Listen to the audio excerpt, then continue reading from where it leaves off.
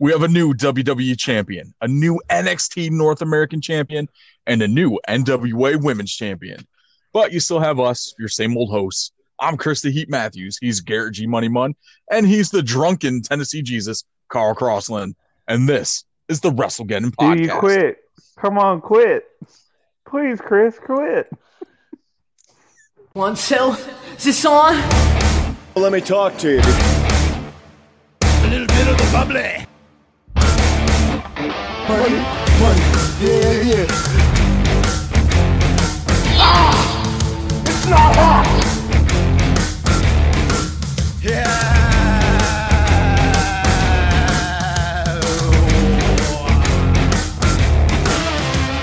Satisfaction guaranteed.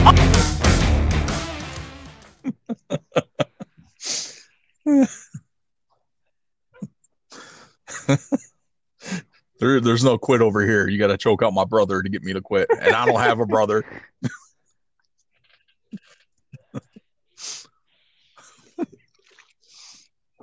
What's going on, fellas?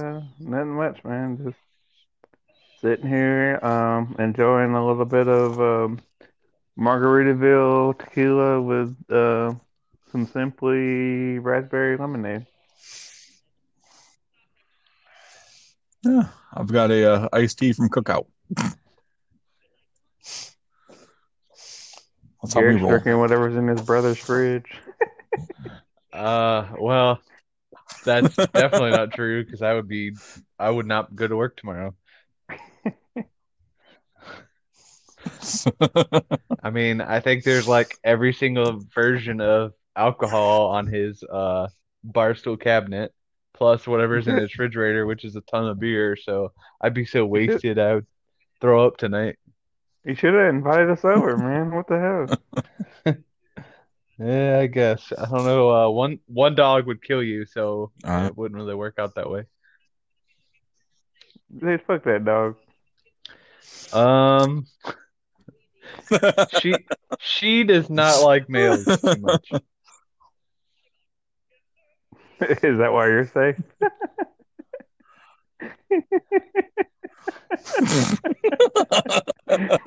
I guess I set myself up for that one.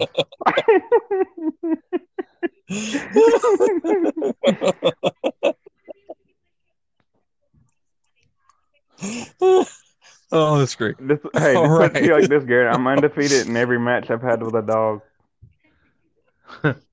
I don't do I've been bit twice.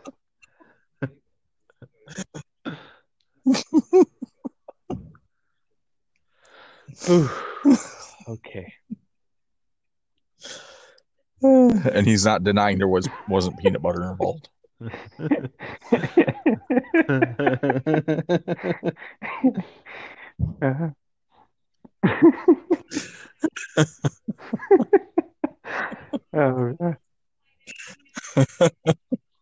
Usually on that note, usually I'm the one in the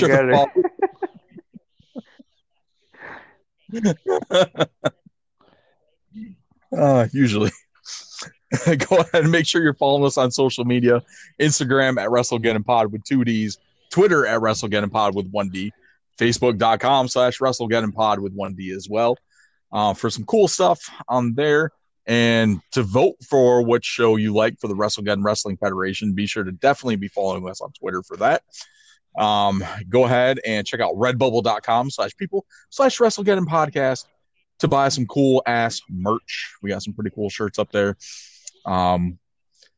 Working on a couple other designs that'll be up there at some point in the near future, but we'll let you know when that comes up. Plus, that's another reason to be following us on social media, so you know when stuff like that is available.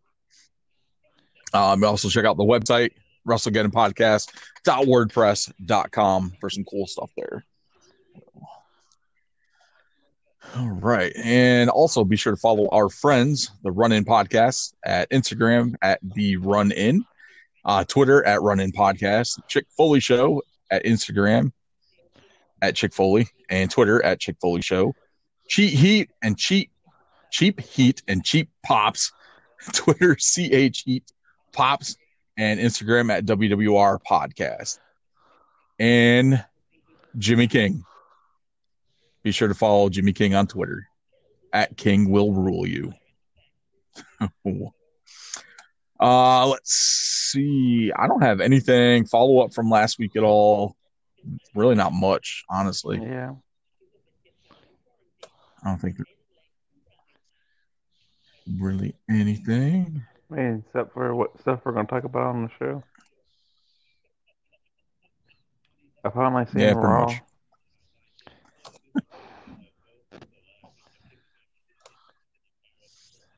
All right. Carl finally watched Raw. Woo, Carl. You watched the worst one. Yeah, it was terrible, but we'll get in that later. There were some high points, Yeah. but The it was high point pretty for me low. was one long. Oh, we'll get into it. All right, so I ain't got another follow up. You guys don't have any, so let's jump in to the news. Well, hotline fans, I have got a hotline rumor for you. The number, what's the number? Let me call the number. In the Hulkster's hotline, you may do so by dialing 1-945-4HULK. Oh, ECW legend Tracy Smothers has passed away. It was reported October 28th. I don't remember. it. It was there a like cause of it was death kind of in that? complicated. Or They that's said so out? like he had lymphoma, but it was supposed to be like life threatening. But then he also had like some kind of like high blood pressure because he had hernia surgery or something. It's convoluted. It's not corona though, like everybody else. Damn. Okay. Well, that's a plus.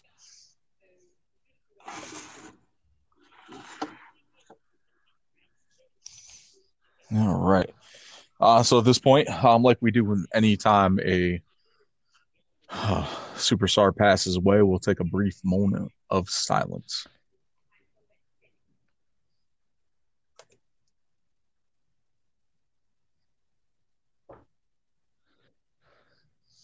All right. Tracy Smothers, definitely one of those guys that really haven't seen anything negative on him at all. A lot of high praise. He definitely was not a fan of JBL. Wait a minute. Considered him a This guy bully. didn't like JBL. And, he's my new favorite. He's my new favorite. Not too many people like JBL. Yeah, Tracy Smothers. Oh, he's my favorite. Yeah. Yeah, he definitely was not a fan of, especially when of how JBL treated Blue Meanie and that brawl at the end of One Night Stand. He like deliberately busted Blue Meanie open. So definitely not a fan. But I remember Tracy Smothers mainly from his days in ECW as part of the FBI with Little Guido, Big Sal, and of course Tracy Smothers. I just always remember like him walking in front, and you had Big Sal, and then Little Guido was on Sal's shoulders during their entrance stuff. Like some of the little bit of feuds that they've had with the Triple Threat and like a couple other teams. So. Yeah, and you can't forget his run in the Nation of Domination in USWA as Shaquille Ali. And then at some point, somebody told me he wrestled a bear. I don't know if this is true or not, but if anyone has like footage or know where we can find that, please, tweet at us or, DM us on Facebook or something, and share that video with us. It'd be cool. Oh, found Never it. mind. Chris has got it. Man. It is literally less than 2 minutes. I wouldn't think like a match involving a bear would be like 2 minutes long.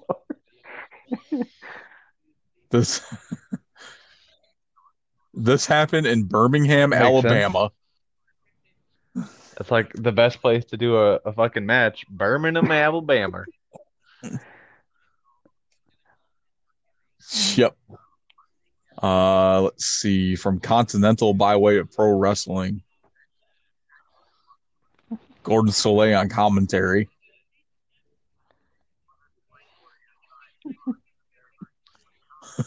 Some of these comments are hilarious. One guy says, "Don't know where this commentator got his info from. I was once put in a mean figure four by a bear. Luckily, I was able to counter rolling onto my stomach, and the bear ended up tapping out." Oh, that's awesome. But he's like, the bear's not even that big. Like, it's almost like it's definitely not a full adult bear. It's like, yeah, I mean, he probably don't want to die. So, but yeah, probably not. But didn't like, he's not the only one that wrestled a bear though. Didn't George Animal Steel wrestle a bear?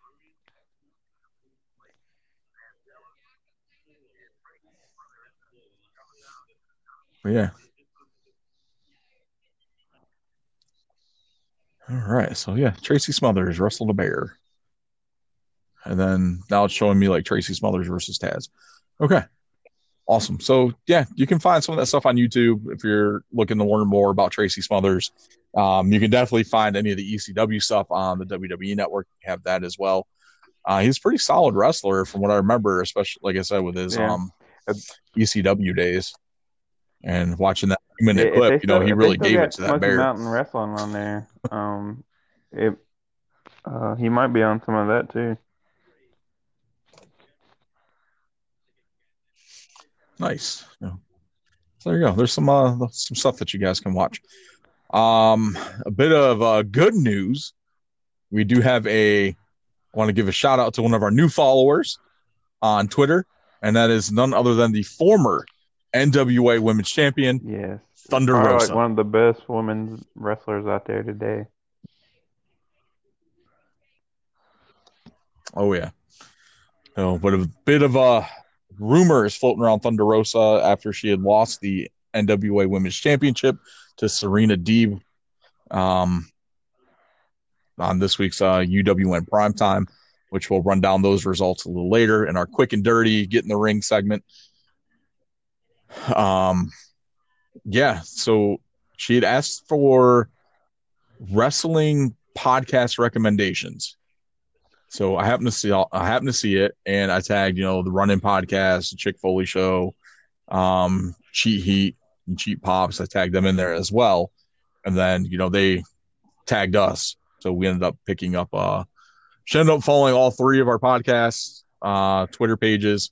Yeah. So it's actually pretty cool for her to do that. So we got some high caliber accolades going on here with Thunder Rosa, Sergeant Slaughter, Bushwhacker Luke, Scotty Too Hottie, the cream of the crop.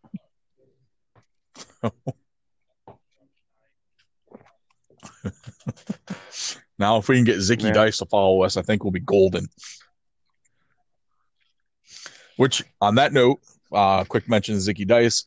Big congrats to him as he got married over the weekend. Oh, I did tweet that out to congratulate him, and he liked the tweet, so that was pretty cool. He always likes our tweets, like when we tag him and stuff, but he never follows us. Like, Zicky, you need to follow us. Like, we're pretty awesome. So, lots of good fun. And that's all I got for news. Like, there's really nothing. Like, I'm telling you guys about like Twitter followers. Like, you guys actually care about that. So, I mean,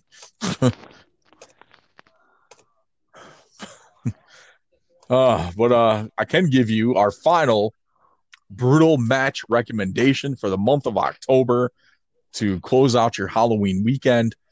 This one is one of the most legendary matches of all time that has set the precedent on which all other bloody matches are judged. And this is the Great Muta versus Hiroshi Hayes from December 4th, 1992.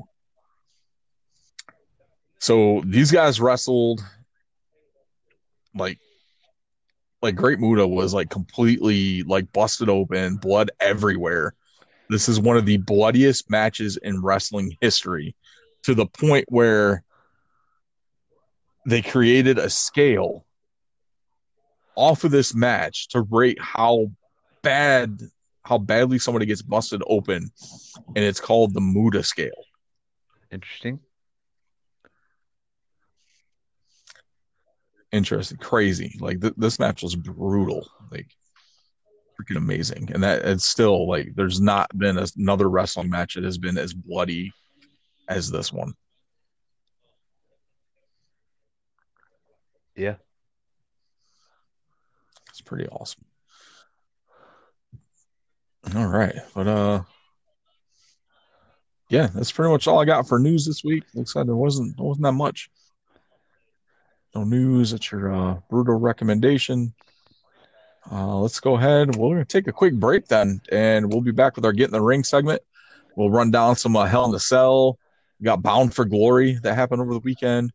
Both of those. We'll talk a little bit more about Thunder Rosa and Serena Deeb.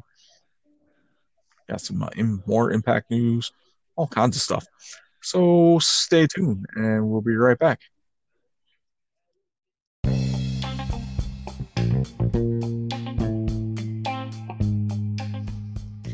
What's up, WrestleGeddon podcast fans? This is Rose with Bright Rose Events, here to announce we have a new subscription box for all your tingling sensations. Check out www.cratejoy.com and research Dates in a Box. Even wrestling fans need love too, and so you can get your wrestle on with the one you love. Have a date night delivered to your house every month for you and that special someone. That's www.cratejoy.com, searching Dates in a Box.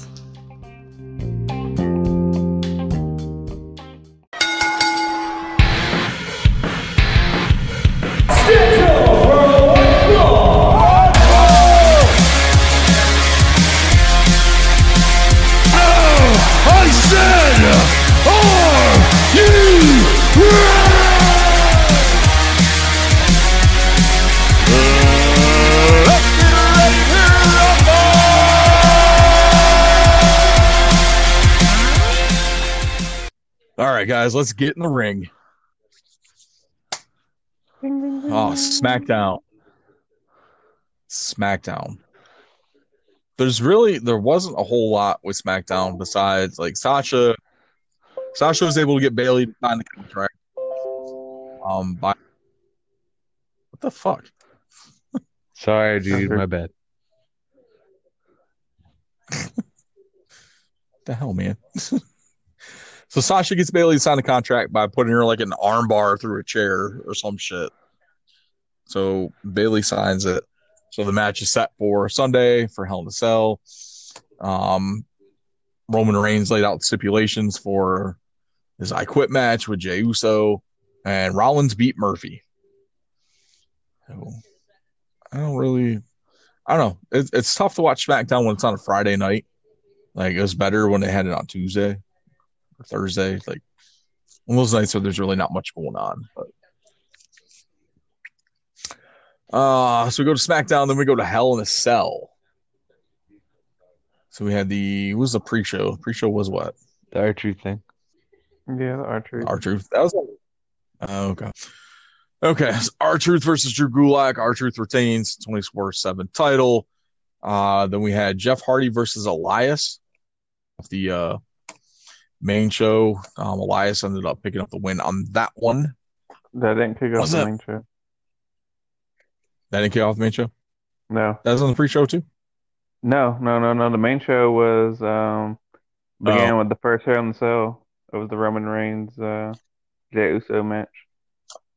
Oh, I think I just copied and pasted shit. So okay.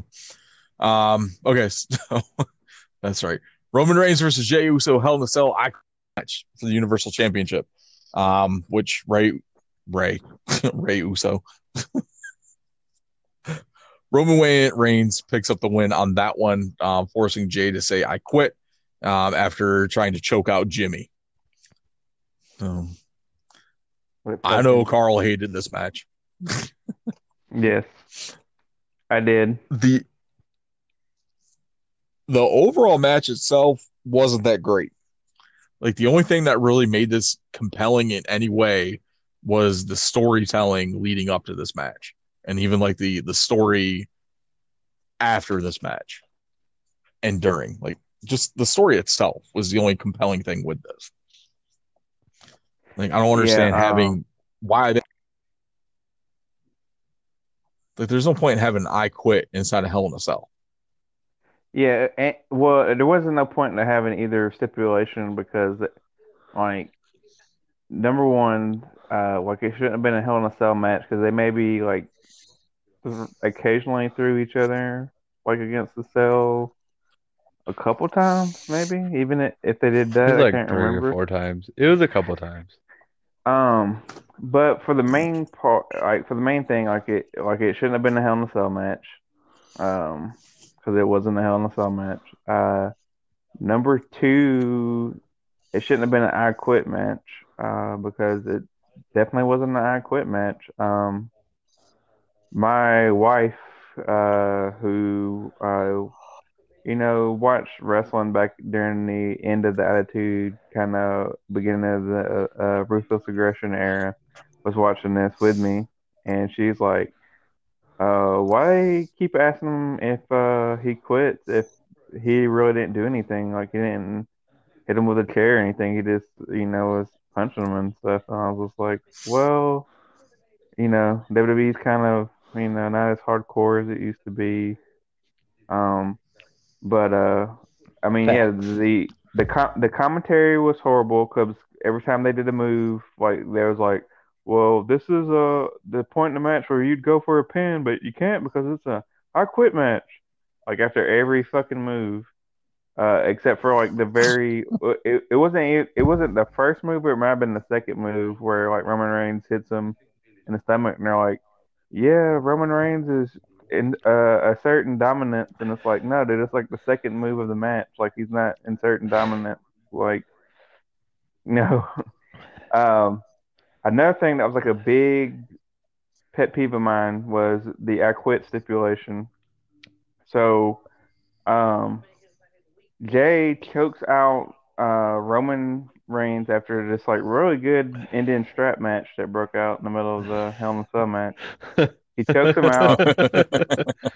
Roman Reigns is kind of like lifeless, like he's playing dead, and they're like, "Hey Roman, do you quit?" And he's like, "The head of the table," or whatever, and they like don't call the match. But then uh, Roman Reigns later puts Jey Uso in a submission, and then what was he like? Kick him with some steps, or kicks his head in between some steps on a pole or whatever, and the referee. Oh, we lost Carl in mid rant. Like All I every need to time. say, all he was gonna say is, "This is shit. It's all shit. It's garbage shit. No one cares about this shit. This sucked. Yeah, it was Roman the sucked. match Jay itself was sucked." like I think their match at last month's pay-per-view was much better than this one. Right.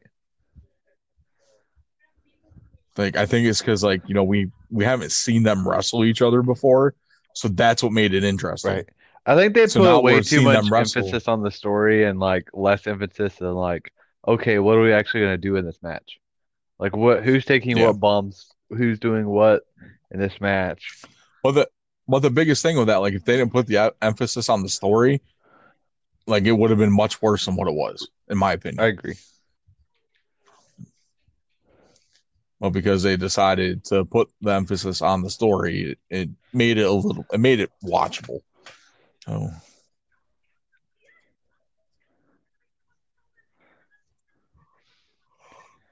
Awesome. awesome. Where take Carl 20 minutes to get back on here with us. Let's see what We'll else. just talk about the And other the stuff. biggest thing, well, the biggest thing at the end of that match too was seeing Afa and Sika, the Wild Samoans, come out. Right. Like I enjoyed that. They're basically, handing over the torch to Roman, like, hey, you're the head Samoan now. You're the tribal chief, buddy. So, but now the thing is though too, since Jay said I quit, he basically has to do whatever Roman tells him to do. They both do. Yeah, they both do. So they forcibly got put into a stable with Roman. Yep. Damn it. This shit never fails whenever I go on a rant. Like the fucking thing drops my fucking call. That's literally what we said too. That's Well, it's like every time. where did I end up at? Like where I cut off at? Kicking Jay's head between the steps and the steel and the ring post. Yeah, and then the ref called the match, right? So technically, it's over right there. The ref's like, "I'm calling the match." Like it being the I Quit match, so there's no like pinfall or anything. But then Roman attacks him, and it's like you can't do that because he already called the match. Like that'd be like in a regular match, like if you hit the dude before he rung the bell or something, like the match doesn't count or something. Or like if you attack the ref after he counts the 1, 2, 3 before the opponent gets his hand raised or something, like the match isn't over or something. That was just stupid. Like the ref said, "I'm calling the match," so therefore the match is over right there. You mean like somebody taking a really nasty bump and then they're calling the match and then he's like, "Yeah, I'm okay," and then they restart the match. Well, and no, then he they wins? called the match. They called the match and it was over. There was no nobody came in and said the match was like restarted or anything. And then Did the bell ring? Huh? Did the ref ring the bell? So the ref doesn't in any match. The ref doesn't ring the bell. It's the timekeeper that rings the bell. Well, I mean, like, did he call for the bell though? He said, "I'm calling the match." He's mic'd up and he's saying, "I'm calling the match," and then therefore the match is over. Yeah, but if he didn't call for the bell, that's what I'm saying. And the bell didn't ring, the match never ended. So technically, what you're saying then, by that logic, is if you're using a regular match and the ref counted 1, 2, 3, that if he didn't get up and say ring the bell, like if you attack him before the bell rings, then the victory doesn't count. Yeah. No, that's never been the rules, man. Yeah. It ends when the ref calls it. If that was the case, you could just run out there and just take the bell, and then you would never have to worry about losing the match. Well, more people should do that. Right. Well, anyways, like number one, you should be able to call an I Quit match, anyways. But he did, so he called the match. So technically, the match is over there. And then, like, Jay, just stand up and punt kick him in the head, and the submission hold is done. Like, you don't have to tap him on the leg gently and be like, I quit. It's like, you know what I'm saying? Like, you're right there beside. Now, like, if Roman went outside the cage and so Jay couldn't get to him or something, that's one thing. But, like, you're all both in the ring, like, laying on. He's like, Roman was literally, like, laying on top of him. It's like, dude, just stand up and kick him in the head. And then that's how you release the submission hold. But what they should have did, this is what they should have did, is if they wasn't gonna, live up to the stipulations of the match, they could have had a regular match. I'm fine with that. I love regular matches. Or if they want to do something that would probably fit the storyline better, they should have did like a tribal match or something. You know what I'm saying? Like kind of like they was doing with like the straps. They could have brought out Punjabi prison match. Yeah, they could have brought out. Well, not that. No, don't. Let's not do that. But what I'm saying though is like, you know what I'm saying? They could have brought out. They could have brought out the rest of their family, right? Had it be like a tribal council like match. You know what I'm saying? Lumberjack match. Maybe had like some fire or something. Maybe some Samoan dudes come out and dance a little bit before the match. Have it be like a ceremony. You know? Like, oh yeah, like we're declaring a chief, during this match or whatever, and then they put the lay on them after the match is over, That definitely sounds like a better idea, and they're probably gonna steal it, and it'll happen next month. Well, they should do that, but that's what I'm saying. But like, that's the only thing I don't like about Roman Reigns, and they've been doing this for this like whole career is like they hype this shit like, oh, it's a I Quit match in a Hell in a Cell, but it doesn't live up to what it's supposed to be.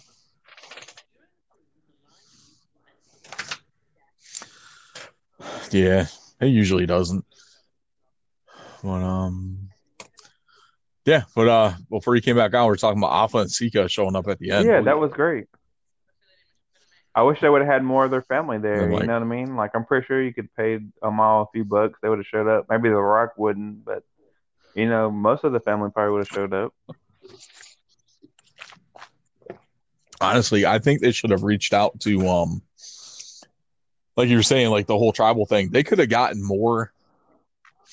Like if they're able to make like a one-time deal with New Japan to have God show up and reach out to MLW and get junior who's the Fatu in MLW. I can't remember what his first name is, but get these guys to show up on this pay-per-view for one time for 5 minutes, come out with Alpha and Sika, and hand the the tribal position over to Roman.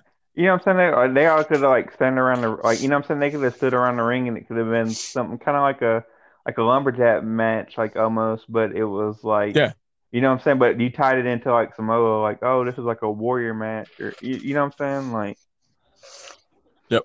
Like even in that same aspect, I would have been happy if Tamina came out with Alpha and Sika too. Yeah. Like seriously, like, I don't know. It just makes me wonder what they do sometimes. Like, or the creative, yeah. It came out to me like somebody just wrote a story and they came out and just tried to act out the story because it had like way too much dialogue than like a normal match would have, which is okay. It's just it wasn't hardcore enough for me, I guess. Yeah. All right. So our predictions for this match, we all picked Roman. We go into what's the next match on the card? I think they did. What the hell the next match? It may have been Hardy and Elias. Yeah, it was Matt Hardy and Elias, I think. Yeah. Elias ended up winning that match. I think it was by DQ, wasn't it? Yeah. Yes. Hardy hit him with the guitar. Yeah. Yep. Carl picked Elias. Garrett and I both picked Jeff Hardy. Technically, I won. Is that right? Yep. Which let's see. Yeah, because there's only there. That match is another one that was like Jeff Hardy's been doing these good matches on SmackDown and Raw. Like we couldn't get a legit match between these two guys. Of course not. You got to have something to carry over the feud with. Yeah, remember Carl? He hit him. Jeff Hardy could very seriously hit him with the car. Remember? Yeah. He absolutely hit him with the car. There wasn't like proof that he didn't. He definitely did.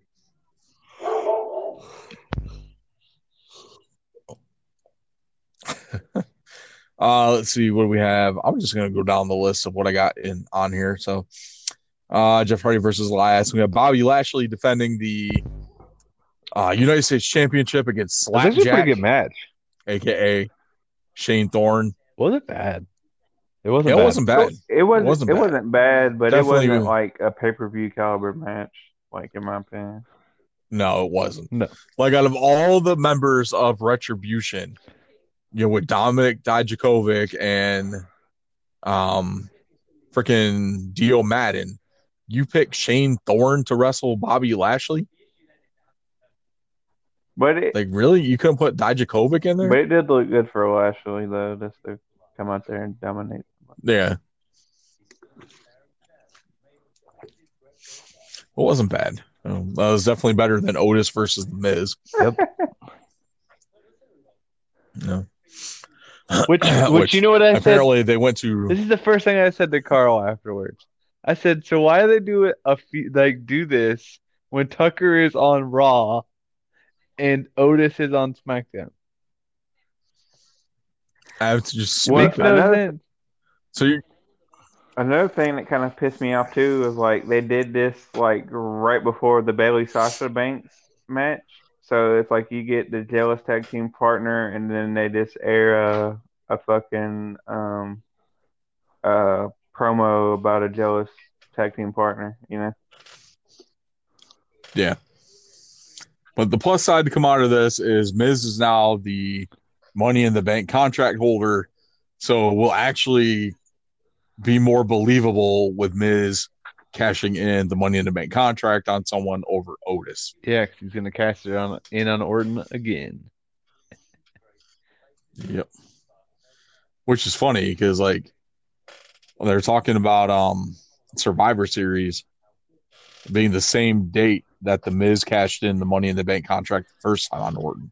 I think that what they're gonna do, or what they should do, anyways, is they'll have him cash in the Money in the Bank on Orton, but I think the Fiend interfere and like just destroy both of them. Sounds good to me. Because that's after a Monday night. That's definitely where this is heading. We'll get in that here in a couple minutes, but so yeah, that wasn't one of the advertised matches when we recorded last week, so we didn't really have any predictions for that one. Then we had Bailey versus Sasha in the Hell in a Cell match, which was probably out of the 3 Hell in a Cell matches was the best match out of the 3 of them. You know, like Sasha and Bailey always deliver, like every single time they're putting a match. I mean, like it's white. It's go ahead, Chris. It's like Kevin Owens and Sami Zayn. Yep. Just when you think you're tired of seeing them wrestle each other, they come out and do something that completely makes you forget that they wrestled each other 500 times in the last 6 months. I mean, that's basically Gargano and Ciampa too. I was gonna say, yeah. I mean, I'm advocating for WWE to do away with the Hell in a Cell pay-per-view, like as a name, and having Hell in a Cell matches. But I mean, Sasha Banks, man, I remember last year, everybody. I mean, that was the big thing out of last year was how good her Hell in a Cell match with Becky Lynch was. I mean, she put together some pretty good matches. I mean, Bailey did try to fuck it up a little bit by trying to duct tape 2 kendo sticks together. I'm glad she kind of gave up on it. But other than that, it was pretty solid match. That's pretty good. So Sasha ends up winning the SmackDown Women's Championship, ending Bailey's record-breaking run. I believe where we land on that one. Carl picked Sasha, and I picked Bailey, and you, Garrett, picked Bailey. Didn't sign the contract, and then ended up picking Bailey. So Carl's actually gonna be this. What do you know? Yeah. Broken clocks, right? Let's see what else we have. Yep.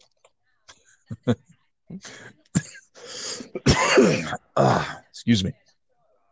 And then the main event, Drew McIntyre versus Randy Orton, Hell in a Cell match for the WWE Championship. Orton picks up the win. Finally. Goodness. We've been picking Orton for how long, and he finally wins the damn match for the title. So all 3 of us picked Orton on this one again, just like last month. Yeah, out of all 3, this match probably utilized the cage more than the others. But I was wondering, why was this the main event? Like, it seems like the WWE.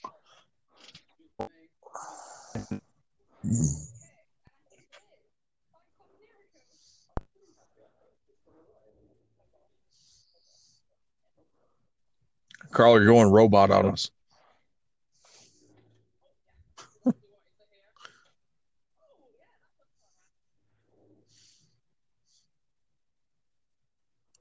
All right.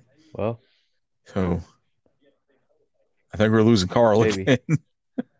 It's a little bit of technical difficulties. Probably a good thing because all he's doing is talking, and we're never going to get this fucking thing over with. It could be like 3.5 hour episode. So basically, Carl is like, what? Like when we've talked about this, a couple days ago, it's why was this the main event? Like the biggest reason why this was the main event, in my opinion, is because it's Randy Orton, and it's Randy Orton winning the championship. Like you don't want to put that like in the middle of the card or before like your main event match. Like that, this is going to be your main event, like plain and simple. But the one thing is the random like ledge that they put on the cell that was like positioned perfectly above the announce table. Yeah, I didn't like that at all.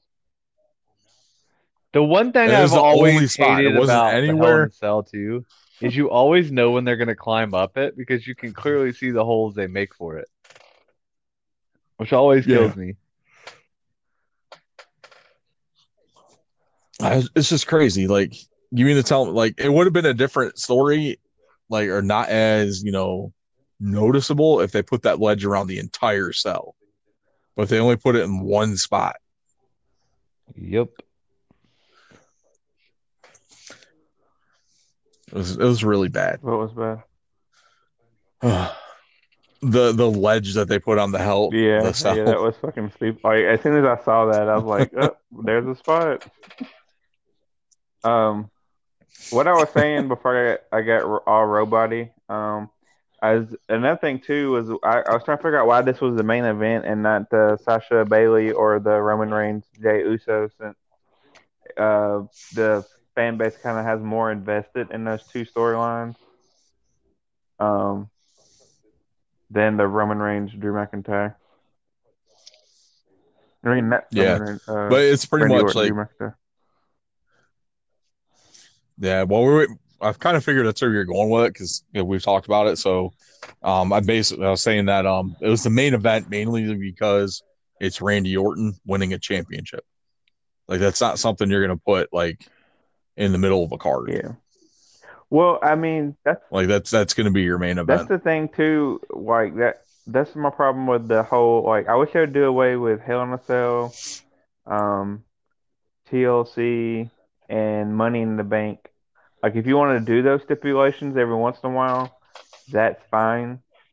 But I think like the three Hell in a Cell matches is kind of oversaturated. One, because all three matches are not going to utilize the cell, and then you have uh or the tables, ladders, and chairs or whatever.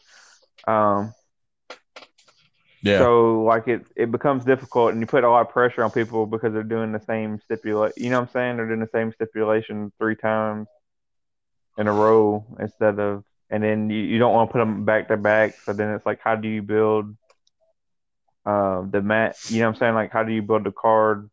It's not like you're starting with like one of like what could possibly be the main event as like your opening match. Even last year, yeah, Sasha and Bailey was like the opening match, right? Or like the second match. yeah. It was early Yeah, on and in it the was pay per like that view. was the best match, and it's like the opening of their pay-per-view. It's like weird.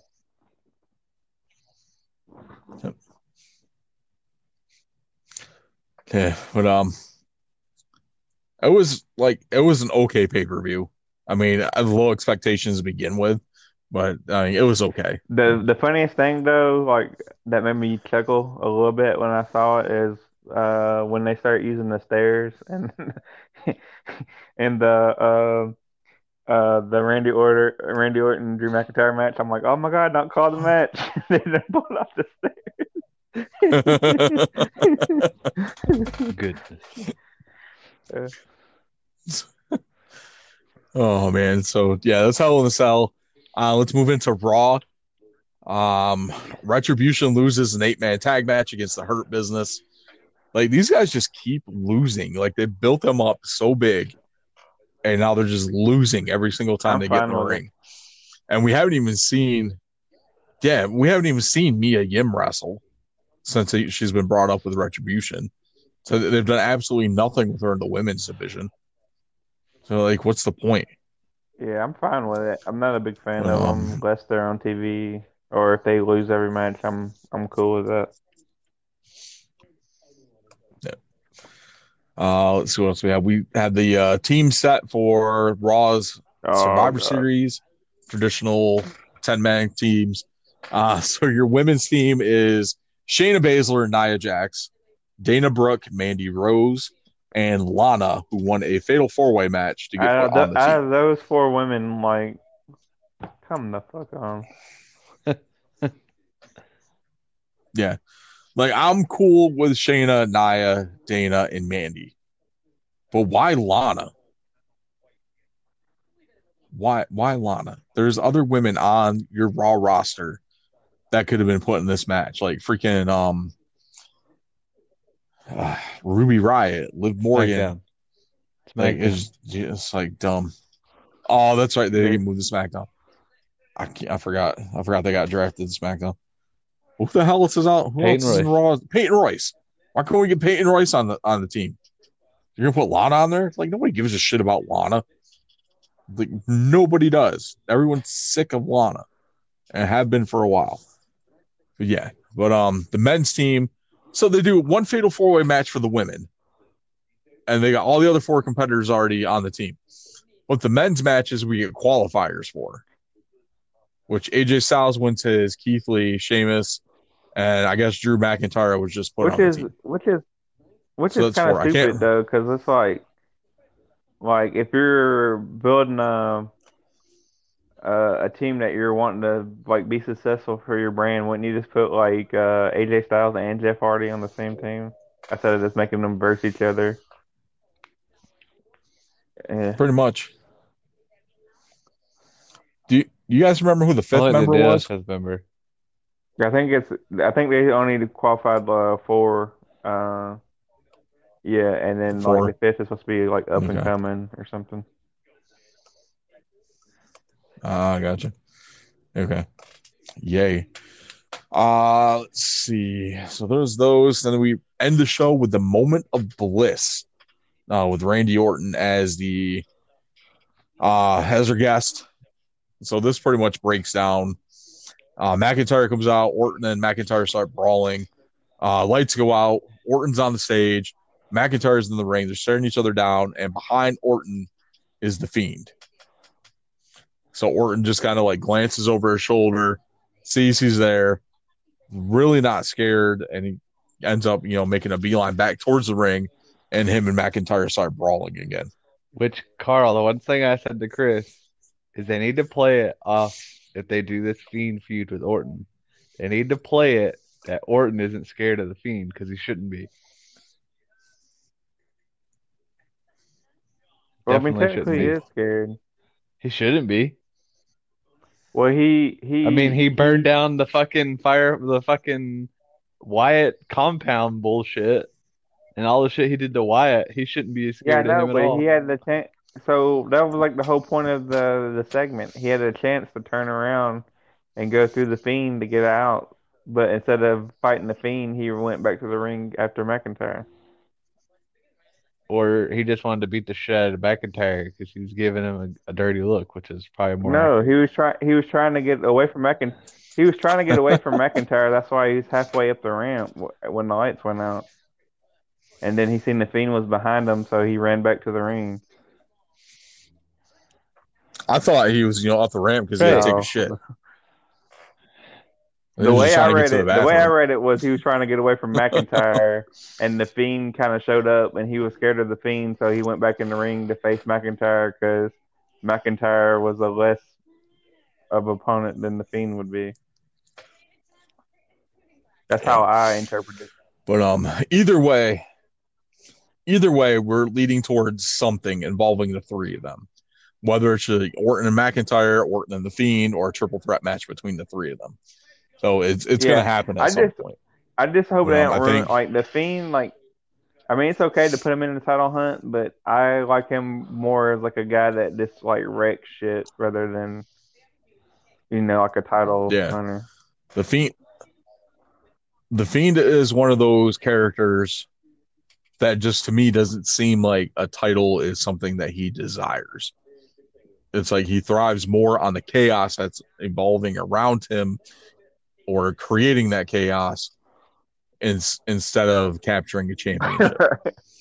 or getting, or getting revenge on someone like Orton, who burnt down the Wyatt family compound, Daniel Bryan for betraying Bray Wyatt, stuff like that. So it's like the Fiend is out to get revenge for the people that have wronged Maybe Bray. he'll come back. Maybe you're wrong, Chris. Maybe he does care about the title, and he'll come back wearing a bandana and driving a motorcycle. Like he I'm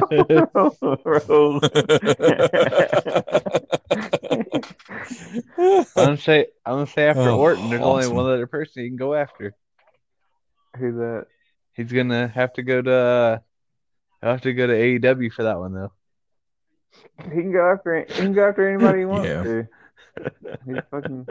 If you write it right, He'd be like, Brody Lee, you're mine. I'm the actual leader of the. Oh, you talking about Brody Lee? I thought you were talking about Matt Hardy. No. I'm talking about Brody Lee. All right, lost Carl again, but let's get into NXT. Probably the high point of the week, NXT's Halloween Havoc. I have been clamoring for years for them to bring back Halloween Havoc, and they did not disappoint. For being pretty much a special edition of the standard Wednesday night show, this really played off like a takeover. It was set up like a takeover. The matches on here were pretty much takeover quality matches, and it was amazing. So, like right down to like the cemetery setup that they had, the platform for Shotzi with the wheel. It was great, and like Shotzi's multiple costume changes throughout the entire night. Great, it was great. It was awesome. So, Carl, we're talking Halloween Havoc now. It's good. Oh man. Unless they want to talk Halloween Havoc like 97 good. or something, and then I'm down for it.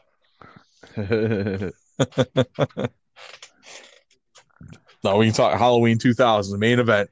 Goldberg versus oh my god. Oh, why the fuck can't Goldberg versus Chronic in a handicap match? Yep, that was the main event. Halloween Havoc 2000, the worst Halloween Havoc event in history. Oh man, but yeah, Wednesday night was awesome. You had the Damian Priest defending the title, North American Championship against Johnny Gargano.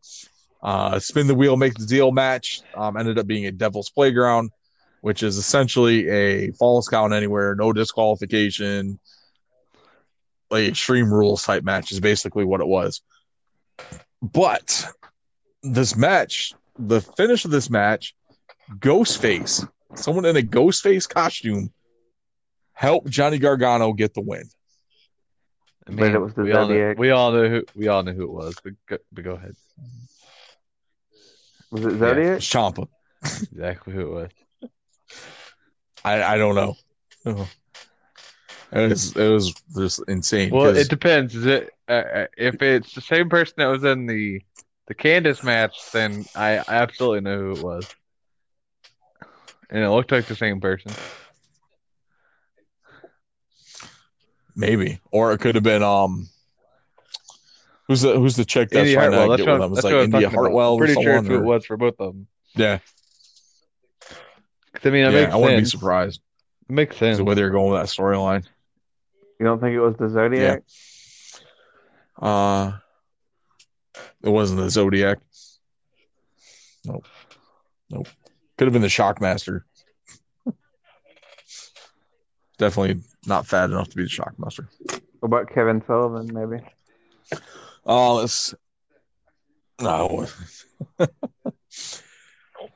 We saw what else we had? We had an in-ring segment with McAfee, Birch, and Oni Lorcan. Basically, McAfee was running down Undisputed Era and Adam Cole, and typical spiel. Then Kyle O'Reilly comes out, gets on the ring apron, and then all of a sudden, Pete Dunne's music starts playing, and we get the return of the Bruiserweight, who comes out to the ring with two steel chairs, hands one to O'Reilly. They get in the ring. they're about to lay into McAfee, Birch, and Oni, but instead Dunn wails O'Reilly with a chair. Oh yeah, like once they got Pete Dunne's history with once they got Era. in the ring with the two stale chairs, I was like, oh, he's hitting them on the back. Here it comes. Yep. So looks like we got a new faction with McAfee, Orkin, Oni, Birch, and Pete Dunne. I think it helps them. I mean, I don't think Pete Dunne obviously doesn't really need it, but he just kind of helps boost that team. And then you just have Pat there as their mouthpiece, which is good. Yeah, I mean, like the benefit is all on McAfee, honestly. So like you got 3 guys that are top level talent in NXT, and you're pairing them up with McAfee, who had a great outing at TakeOver 30 against Adam Cole, who's only gonna get better and learn from these 3 guys. And I think it's it's a good choice. So and then having them go up against I'm just saying, if the Yeti wasn't great. there, it wasn't Halloween Havoc. Oh, the Yeti was there. Yeah, there's a backstage segment with with Drake Maverick dressed as Hollywood Hulk Hogan. And he's being interviewed, and he kept calling the chick Mean Gene. And she's like, you know my name. I'm not Mean Gene. And he's like, come on, can't you just go with it? It's Halloween. But then all of a sudden, like, this dude comes in dressed as the Giant. And then here comes the Mummy. Yes, folks, it's the Yeti. And they're like sandwich Hulk Hogan between the two of them. Like, it's not been hot. No, you're not. And then here comes Killian Dane dressed as a Shockmaster, who comes busting through a curtain and doesn't fall. And Maverick's like, you're supposed to fall. And Dane's like, I'm not falling on me arse. He's like, what happened to the thing that I put back there, that you're supposed to trip on? He's like, I moved that out of the way. He's like, I wasn't falling. So he's like, oh, this is how you do it. So he takes the Shockmaster helmet and starts walking and immediately trips and falls on his ass. So that was actually a pretty solid segment. I did like that. No. Let's see what else we have. Santos Escobar defeated Jake Atlas, retaining the Cruiserweight Championship. We have the Haunted House of Terror between Cameron Grimes and Dexter Lumis. Lumis ends up winning after Grimes gets the shit scared out of him. And apparently in a Haunted House of Terror match, the use of zombies on your opponent is legal. That match is very creepy. And so Wade Barrett was kind enough to let us know that the use of zombies was 100%. Chris, anybody have which speaking of Wade Barrett, monster trucks. The whole commentary thing killed me. Did you see that little bit when he finally saw Big Joseph dressed as Waldo? He's like, what the fuck? He was like, what the fuck are you dressed as? He's like, well, what are you dressed as? What do you think? I'm Bad News Barrett, and I'm afraid I've got some bad news for you. Your costume shit. That was hilarious. That was pretty good. Yeah. But one of the cool parts of that Haunted House of Terror match was when the van rolls up for Grimes, and out comes Freebird himself, Michael P.S. Hayes, strutting and talking about going down to Bad Street, USA. And Grimes is like, is this where this bus is going? Because I want to go there. He's like, I don't know where this thing's going, man. I just got picked up a few miles down the road. And he's like starting to strut away. Oh, man, it was great. So Grimes gets in the thing and he goes to the haunted house thing. So it was actually pretty cool. It was a great match. Great little cinematic thing that they were doing. Then we had Ripley defeating Raquel Gonzalez. That was really good. That was a great match. Like really like hard hitting match between the two of them. It was freaking amazing. And then the main event, another spin the wheel, make the deal match lands on tables, ladders, and scares. Io Shirai defends her title and retains against Candice LeRae, despite Candice getting help from Ghostface, which Shotzi was able to put the kibosh on that as she hit the ring and dropped Ghostface in an electric chair drop, which leads me to believe all as well that it's India Hartwell. So, but yeah, NXT, great. Before we get into Great night for AEW, I NXT. just wanted to put in a couple UK things this week. Devlin came back this week, Okay. saying he was the actual cruiserweight champion. So hopefully we'll get him back on NXT sometime, so we can get him and Santos, because I definitely want to see that both show. And we finally got Walter versus Dragunov. And Walter retained in a brutal match from what I read. I read that match was brutal. We'll have to check that out. So, but yeah, Walter ended Definitely up gonna have to check retaining. that out. So, interesting stuff. Nice. All right, so let's roll into AEW. We all saw it coming. Adam Page defeats Wardlow. Try to be a little more unpredictable, AEW. I'm trying to be like WWE. Eddie Kingston defeats Matt. Right. Let's throw us a curveball or something. Eddie Kingston defeated Matt Sydal. We have the town hall meeting between Jericho, MJF, and the Inner Circle. So if Jericho will be taking on MJF at Full Gear. If MJF wins, he'll be allowed to join the Inner Circle. We had Cody defeat Orange Cassidy in a lumberjack match, which another one of those spots that I saw in that match was the suplex off the top rope to 15 guys standing there waiting for them to fall. 15 guys standing there waiting for Cody and Orange Cassidy to fall. They couldn't act like they were fighting each other, which they were literally 2 minutes before they started ascending the top rope, ascending the ropes to do the superplex spot. They continue to fight each other. You got a few seconds. Like, Jesus, that's just stupid. Let's see. We had new NWA Women's Champion Serena Deeb defend the title against Layla Hirsch.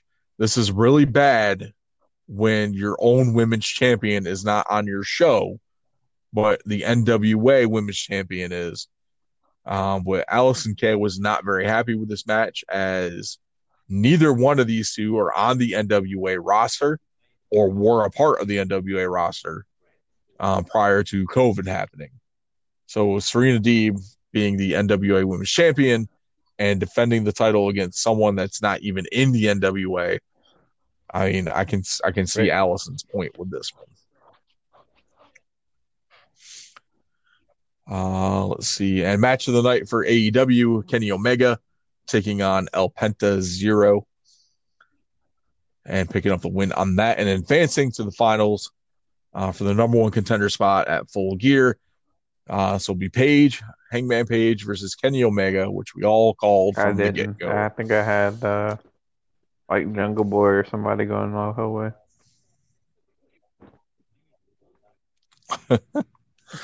Yeah, you're probably right. Yeah. Oh, awesome. All right, so let's get into the quick and dirty results here. Yes, I've made this a new segment.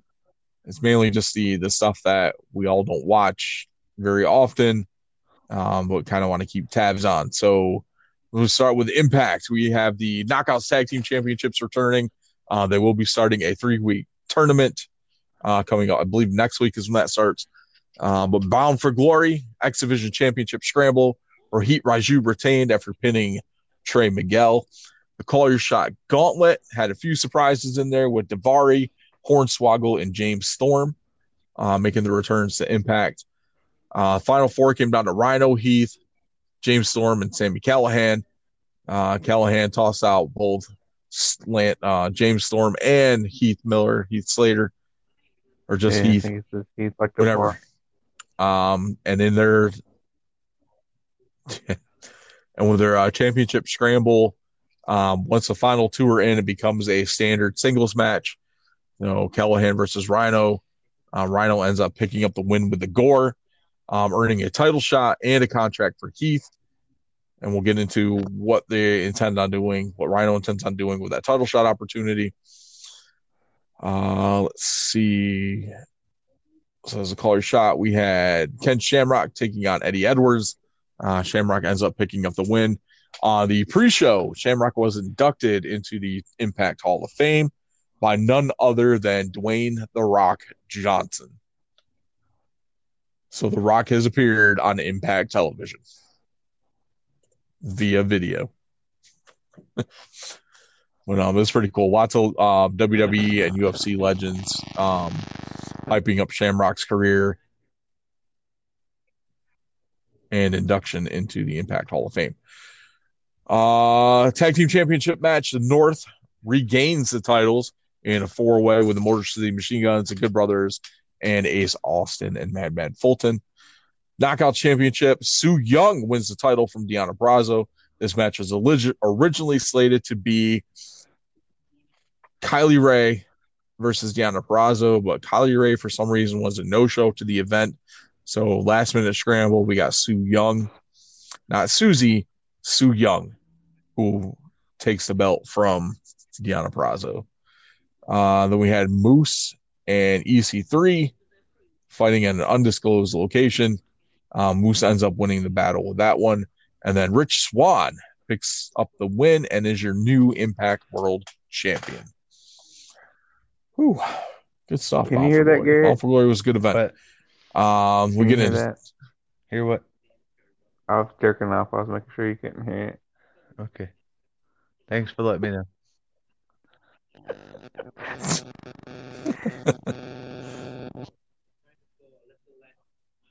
Goodness gracious. All right. Sounds like we got a little bit of audio trouble here too, so bear with us, folks. Tuesday night, world champion Rich Swann defends his title against Eric Young. Young ended up attacking Swann prior to the match, but Swann still picks up the win. We had Tommy Dreamer taking on Brian Myers in a hardcore Halloween match. This match literally had a bag full of candy corn and thumbtacks and Hornswoggle in a garbage can, who comes out with some barbecue tongs and grabs Brian Myers by the nuts, allowing Dreamer to hit the Dreamer driver for the win. Then we go to the wedding of Johnny Bravo and Rosemary, which ended after the I-do's of Johnny Bravo and Rosemary. Yep, that's all. Bravo got shot, so they killed. Jesus. They killed Johnny Bravo. God dang it. Yep. So they killed Johnny Bravo off that. So I have Ring of Honor. I don't have anything in there for Ring of Honor.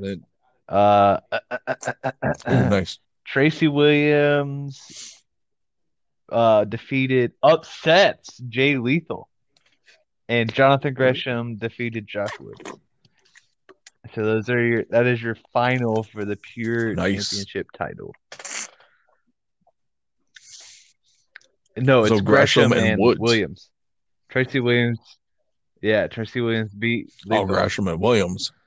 Yep. I meant Williams. Oh, nice. That's very surprising because we pretty much had that pegged down to be. I think everybody Jay Lethal and Jonathan Gresham, which is great.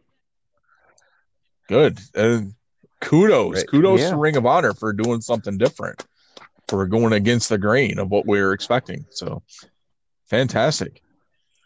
All right, so we're gonna round out a Get in the Ring segment with UWN Primetime. Like we said, Serena Deeb defeats Thunder Rosa for the NW Women's Championship. It is insane with that. Oh, that was like the big thing coming out of that. They also started a UWN World Championship tournament, which had Chris Dickinson defeating AEW talent Peter Avalon. We had some tag team action as the Bodega Boys defeated the Real Money Brothers. And then Ray Rosas defeated Kevin Martinson, retaining the Hollywood Heritage Championship. So What the F is going on? Carl's getting more comfortable.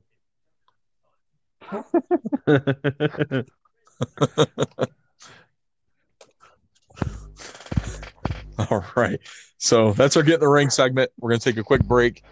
We'll be back with don't have a lot of points of articulation news, but we'll be back with the Wrestling Federation for week 3. Go over some the voting results for that. And we got Carl's pick for theme of the week. So stay tuned. We'll be right back.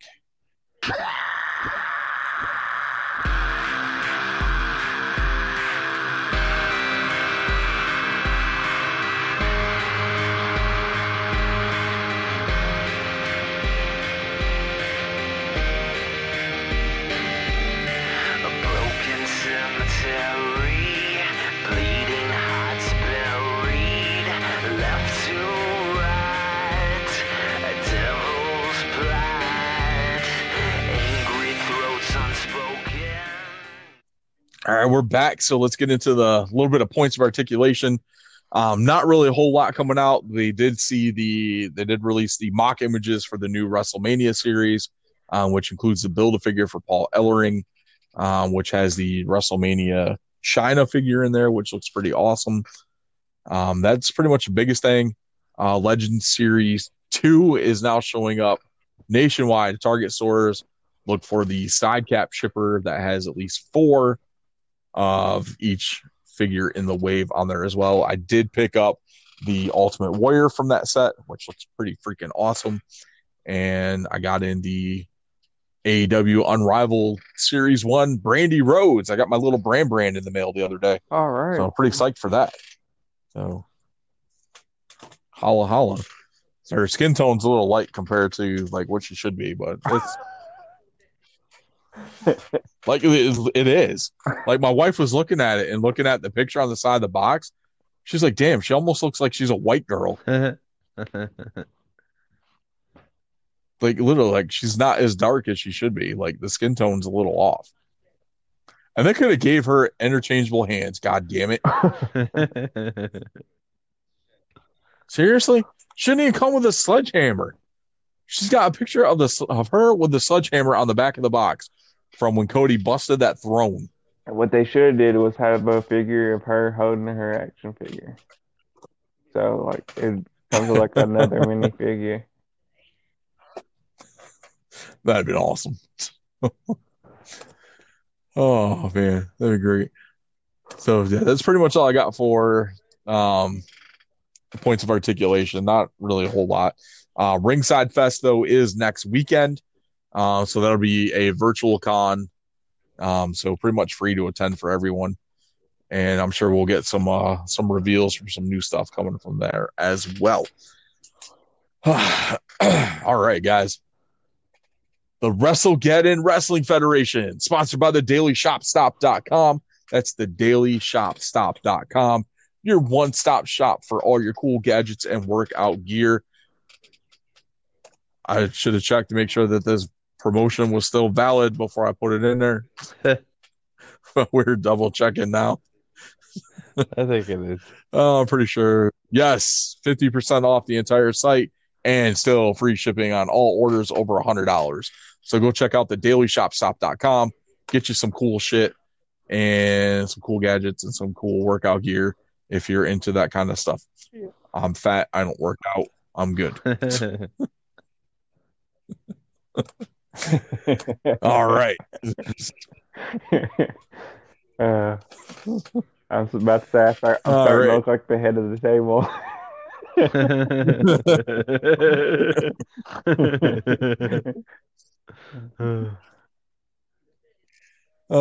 So voting results for week 3.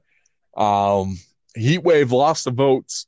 Money Shot and Saturday Night Special both tied with 2, which brings us to our week 3 totals for the entire duration now. All 3 of us are tied at 6. So very fitting for Halloween. Yes, it is. So this is also brought to you by Satan, new sponsor of the show. Not today. Not today, Satan. Ah, Satan.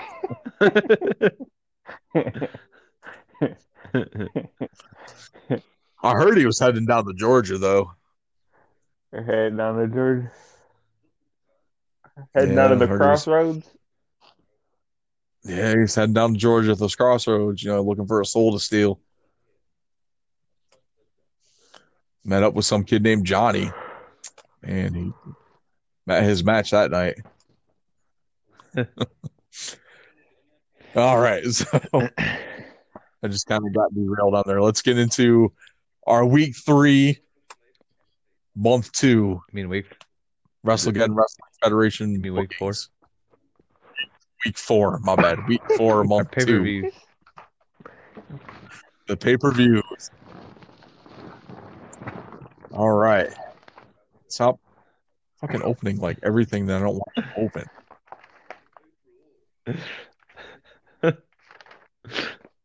Literally, I went to click on the freaking like pay-per-view I know. one. That's not even what I'm laughing at. All I hear in the background is Carl.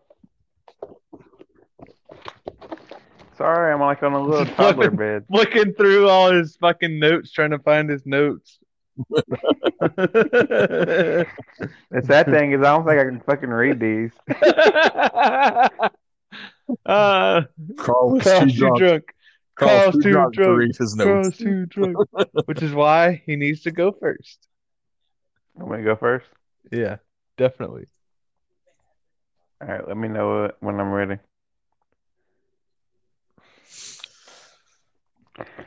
Well, you let us know when you're ready. All right. Well, y'all like at least like come in every once in a while, so I don't think I get cut off because like it seems like when I talk a lot, it cuts me off for some reason. No, you're good. I'll let you know. Okay. Okay. All right. So, Saturday night special. The title of this pay-per-view, which is not a pay-per-view because they're streaming it live, free on YouTube, is called Crossroads. And instead of taking place in Memphis, it's going to stay at that bar in Nashville. Lance Russell and Jim Ross is on commentary. The show opens with the Blue Oyster Cult on stage playing Flaming Telepath, the theme of this pay-per-view. A limo pulls up outside. Out jumps CM Punk.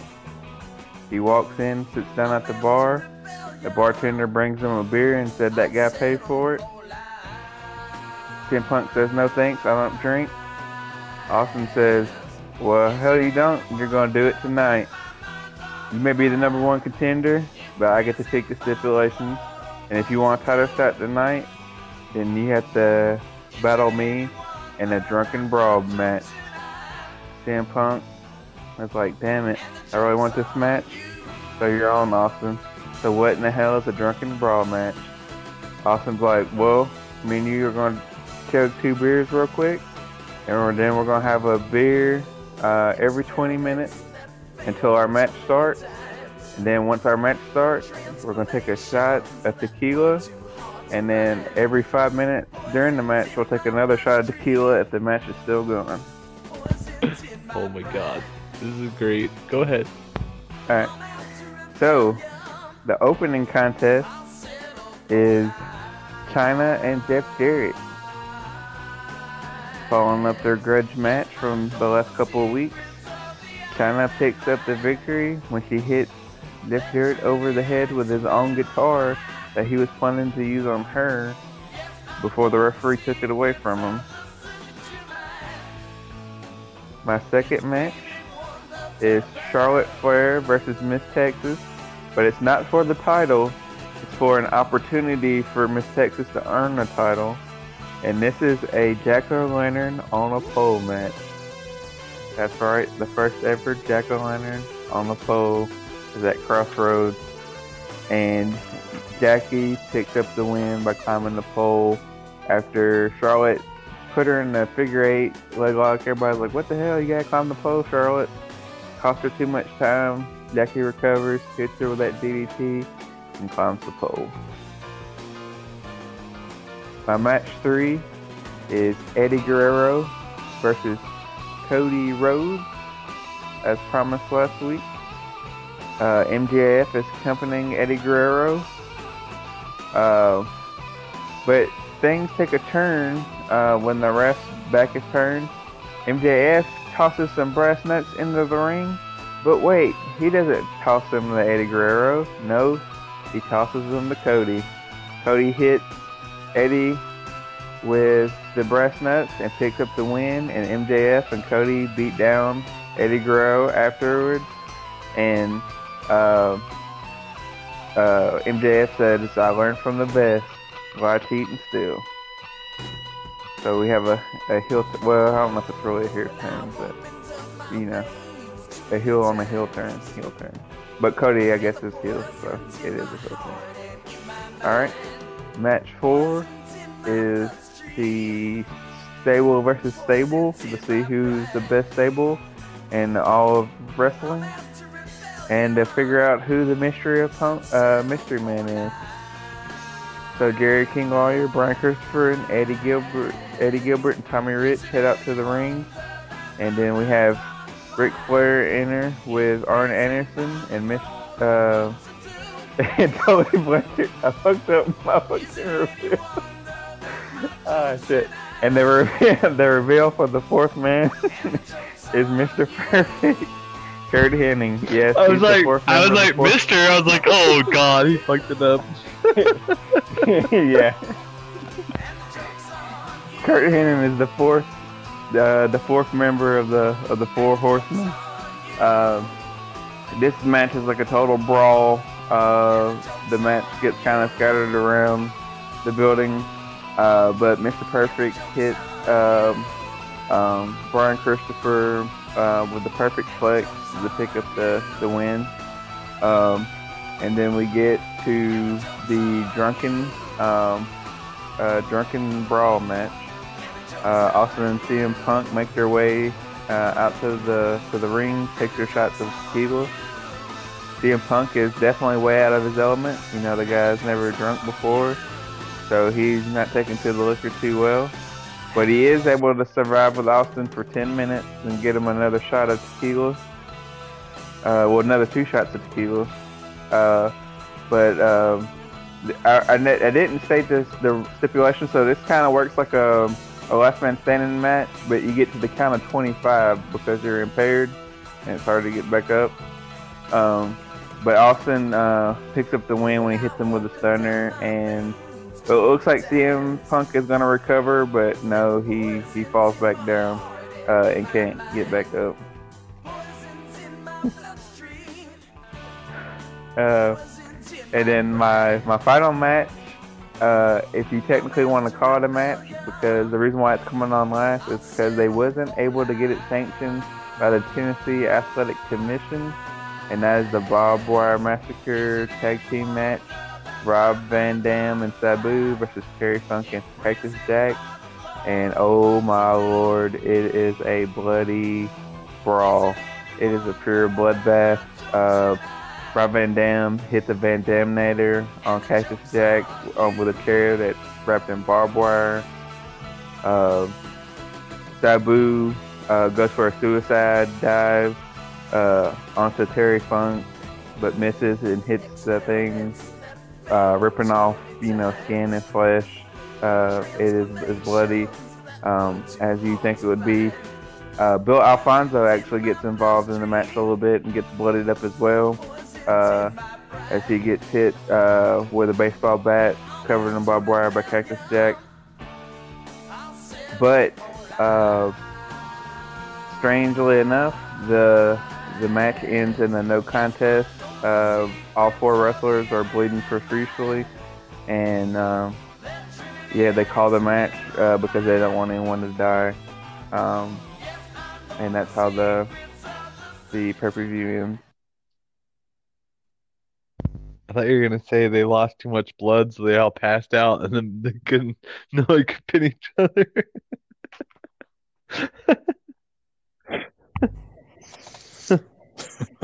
Oh god!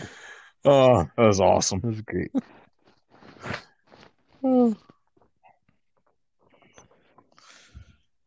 All right. Sure. Garrett, you want to Sure, go I'll next? go next. You We want to can go save last? yours for last. Sure, why not? All All right. right. So, welcome to Money Shot's second pay-per-view, Brawloween. Every match on the pay-per-view has a stipulation of its own, so it's time to get into this amazing action we have tonight. Starting off with probably what would be the best match of the night, if it were me. Keith Lee versus Kenny Omega in a 60-minute Iron Man match to start off my pay-per-view for the U.S. title. At the 20-minute mark, Omega ends up getting a roll-up after a super kick to head for a pinfall. He gets 1 on the board. At the 37-minute mark, he hits a V-trigger to pin Lee again. Now he's up 2-0. Lee gets fired up and hits a spirit bomb to get his first fall at the 45-minute mark. Coming down to the last few seconds, Lee hits a Vader bomb, then hits another spirit bomb, but time runs out and he can't get the pin in time, so Omega retains his title. My second match is DIY versus the Outsiders in a tornado elimination tag match. DIY end up hitting Scott Hall with double kicks to the head to eliminate him. Nash comes in, destroys both guys, ends up eliminating Ciampa with a jackknife powerbomb. Gargano then ends up locking the Gargano escape and taps out Nash to become the new tag champs. My match 3 is Adam Page versus Shinsuke Nakamura for the Money Shot title. This match is a barbed wire street fight. Page gets busted open fairly early with a barbed wire kendo stick shot from Nakamura. But it's all for naught because Page throws Nakamura through a barbed wire table set up outside the ring, then throws him back in, hits a buckshot, and wins the Money Shot title. My match 4 is Becky Lynch versus Mercedes Martinez in a last woman standing match. Becky comes to the ring with a kendo stick in hand, uses it to beat the shit out of Martinez with it to start it off. But Martinez gets her wits about her, ends up finding a nightstick under the ring, and destroys Becky's knee with it. Then she takes her out to the top. Carl, I hate you. Martinez gets her on her shoulders, takes her up to the ramp, and throws her off into some electrical equipment. Becky can't get back up to the 10 count, and Martinez retains her title. On match 5 is Seth Rollins versus Naito in a steel cage funhouse match. That's right, a funhouse match. There are weapons lying throughout the cage that you can get for whatever you want. Rollins finds a steel chair first, uses it to beat Naito with it, but Naito gets the upper hand and gets the strap and whips Rollins with it. Naito tries to use some brass knucks, but Rollins hits a suplex on a bed of thumbtacks set up earlier in the match.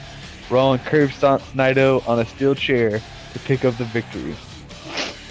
And then match 6 is Adam Cole versus Finn Balor for the world title. This is a TLC match. So they raise the title up in the air to start the match. Cole uses the ladder at the beginning to destroy Finn with it, and does some outside dives. He ends up putting Finn through a ladder that was set up between the announce table and the ring. Cole then has his opportunity to get to the top of the ring, to the top of the ladder.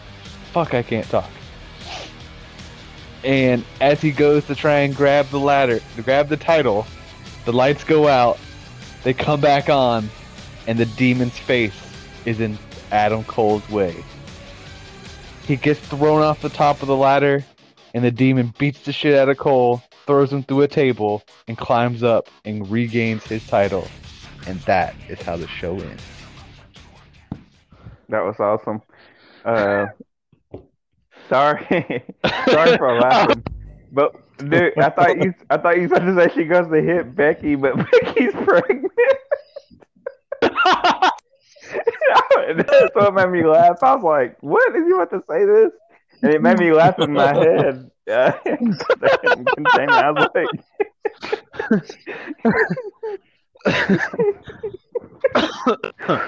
God knows.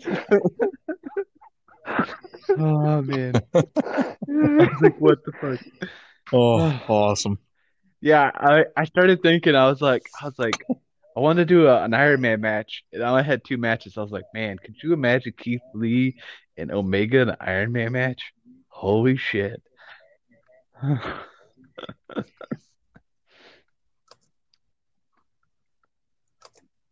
would have been pretty awesome.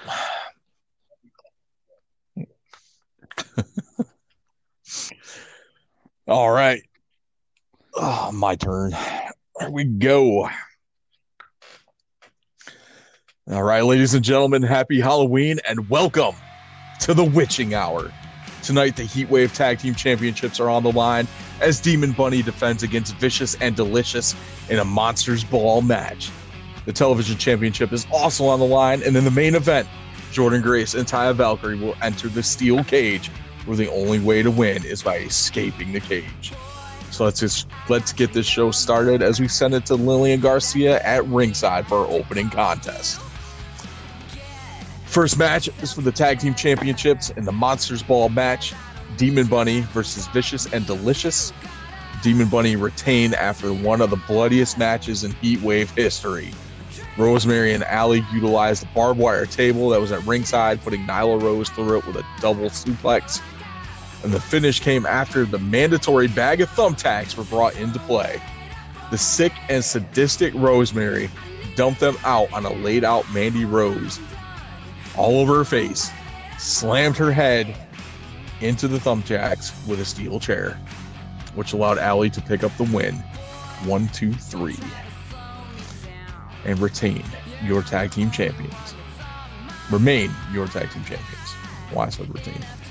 All right, so we have number 1 contender fatal 4-way match between Ember Moon, Asuka, Mickie James, and Ivelisse. Mickie James wins after hitting the Mick kick on Asuka while she's attempting to get Ember in the Asuka lock.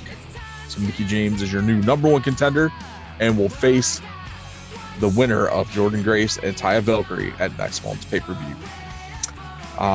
Next up, we got Hamada versus Piper Niven. Hard-hitting matchup ends in a double disqualification as both Piper and Hamada ended up beating the shit out of each other with steel chairs. And next up, we have the television championship match. Stipulation for this match: if Casey Carlisle fails to win, she can no longer challenge Mia Yim for the title.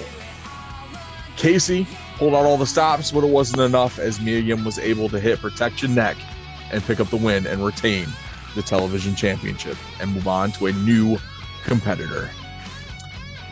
Next up, we have a 2 versus 3 handicap match as the Beautiful People, all 3 members of the Beautiful People, take on the Divas of Doom. The numbers advantage was too much for the Divas of Doom, and the Beautiful People were able to pick up the win, thus ending this chapter of the Beautiful People's tag team career, and they can move on from the Divas of Doom. Then finally, the main event, the World Championship Steel Cage match. Jordynne Grace defending against Taya Valkyrie, and again, the only way to win is by escaping the cage. But Jordynne Grace was able to retain her title in this hellacious steel cage match, as she was able to finally escape the cage by climbing over the top after hitting the fall from Grace on Taya. Jordynne celebrates outside the ring as the show goes off the air. Good. Yeah, buddy. Yeah, buddy. All right, so what was y'all song? There you have your. What was y'all songs? We'll discuss it afterwards. Can't let the people know now. It's cheating. I didn't mind opening my show. Well, my theme was "Don't Wait Up for Me" by the Donnas.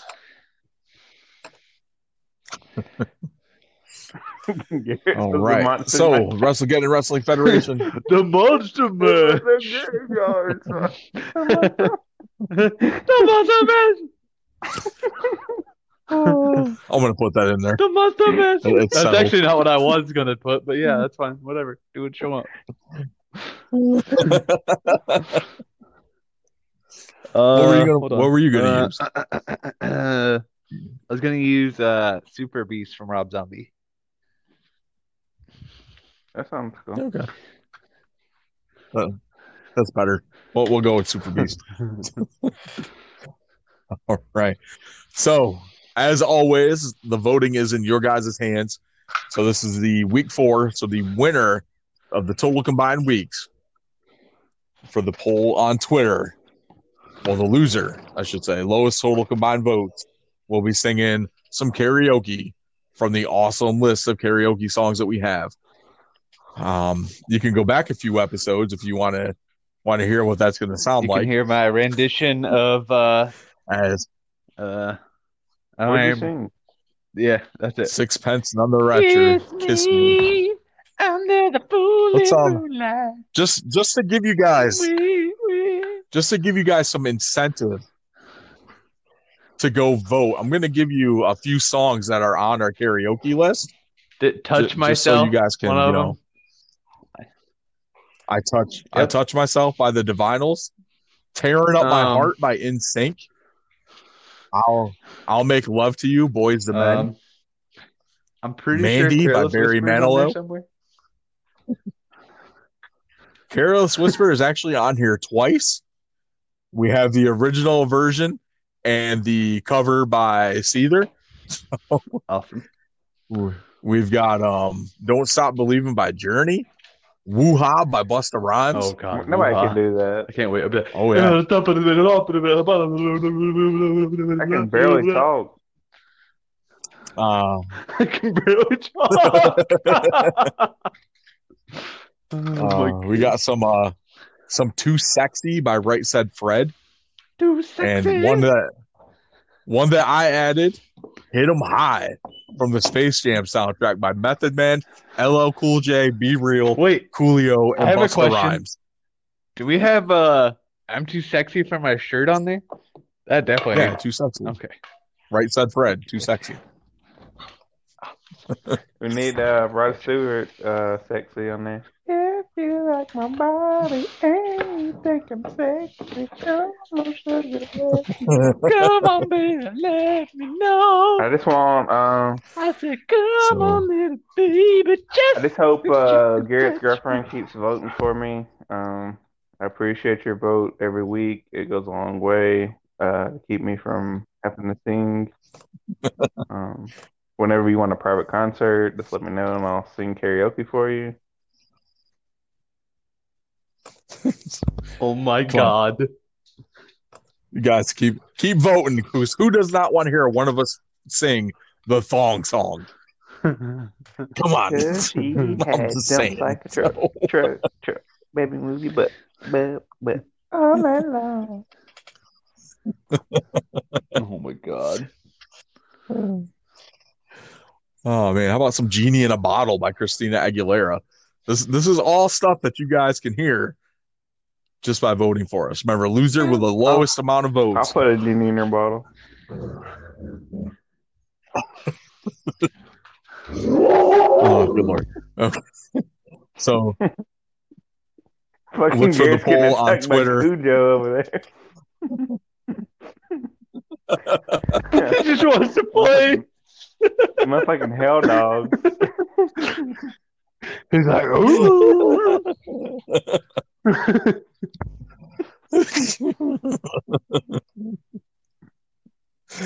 All right. So yeah, be sure to hit up Twitter as soon as the poll goes up. It's generally up for 5 days because Carl says I'm cheating by putting it up for 24 hours. I don't care. So it's been set for 5 days. So there we go. So we'll leave you. Carl, what you got for theme of the week? I believe we already discussed this, Chris. That certain colors seem to be better than certain colors. So I'm going to go with Kern White. Oh, Lord. All right. So theme of the week was the failed Chavo Guerrero gimmick, Kerwin White. There we go. That is your theme of the week. We'll pop that in, and you guys can enjoy that.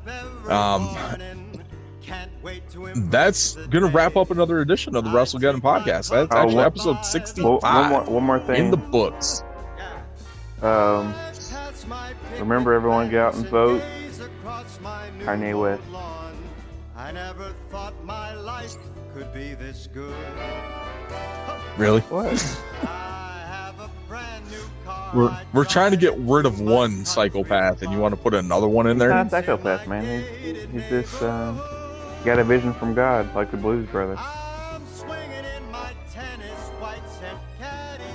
The Blues Brothers were on a mission from He God. got a mission. God told him that he's going to be president of the free world to bring about world peace. No, fuck that. That's not a good enough mission for Kanye. Kanye needs to go jump off a cliff or something. His family would be better off without him. He's got to go to and church, take his man. wife with him. Oh, whatever. Go vote. Go vote for whoever you want to vote for. Just make sure you're making an informed decision. And then if you're wondering how to spell my last On that name, note, if you're writing in votes, just know that I'm too young to be president, so please don't write me in. I never thought my life could be this good. All right. On that note, this is episode 65 WrestleGeddon Podcast. Thank you guys for checking us out. Make sure you go hit up our social media, Twitter at WrestleGeddon Pod with 1D, Instagram WrestleGeddon Pod with 2Ds, Facebook.com/WrestleGeddon Pod with 1D as well. Merch store, all that stuff. You'll see the link tree on all the social media posts promoting the show. Check those out. Lots of good stuff there. Best way to support the show: buy a t-shirt, buy a mask, buy some stickers, something cool. Yeah, so that's pretty much all I got. Thank you guys for listening. We really do appreciate it. On behalf of myself, Christy Heat Matthews, Garrett G Money Munn, and the Tennessee Jesus, Carl Crossland, thank you all for listening, and we'll check you guys next week. Later, Marks. The table.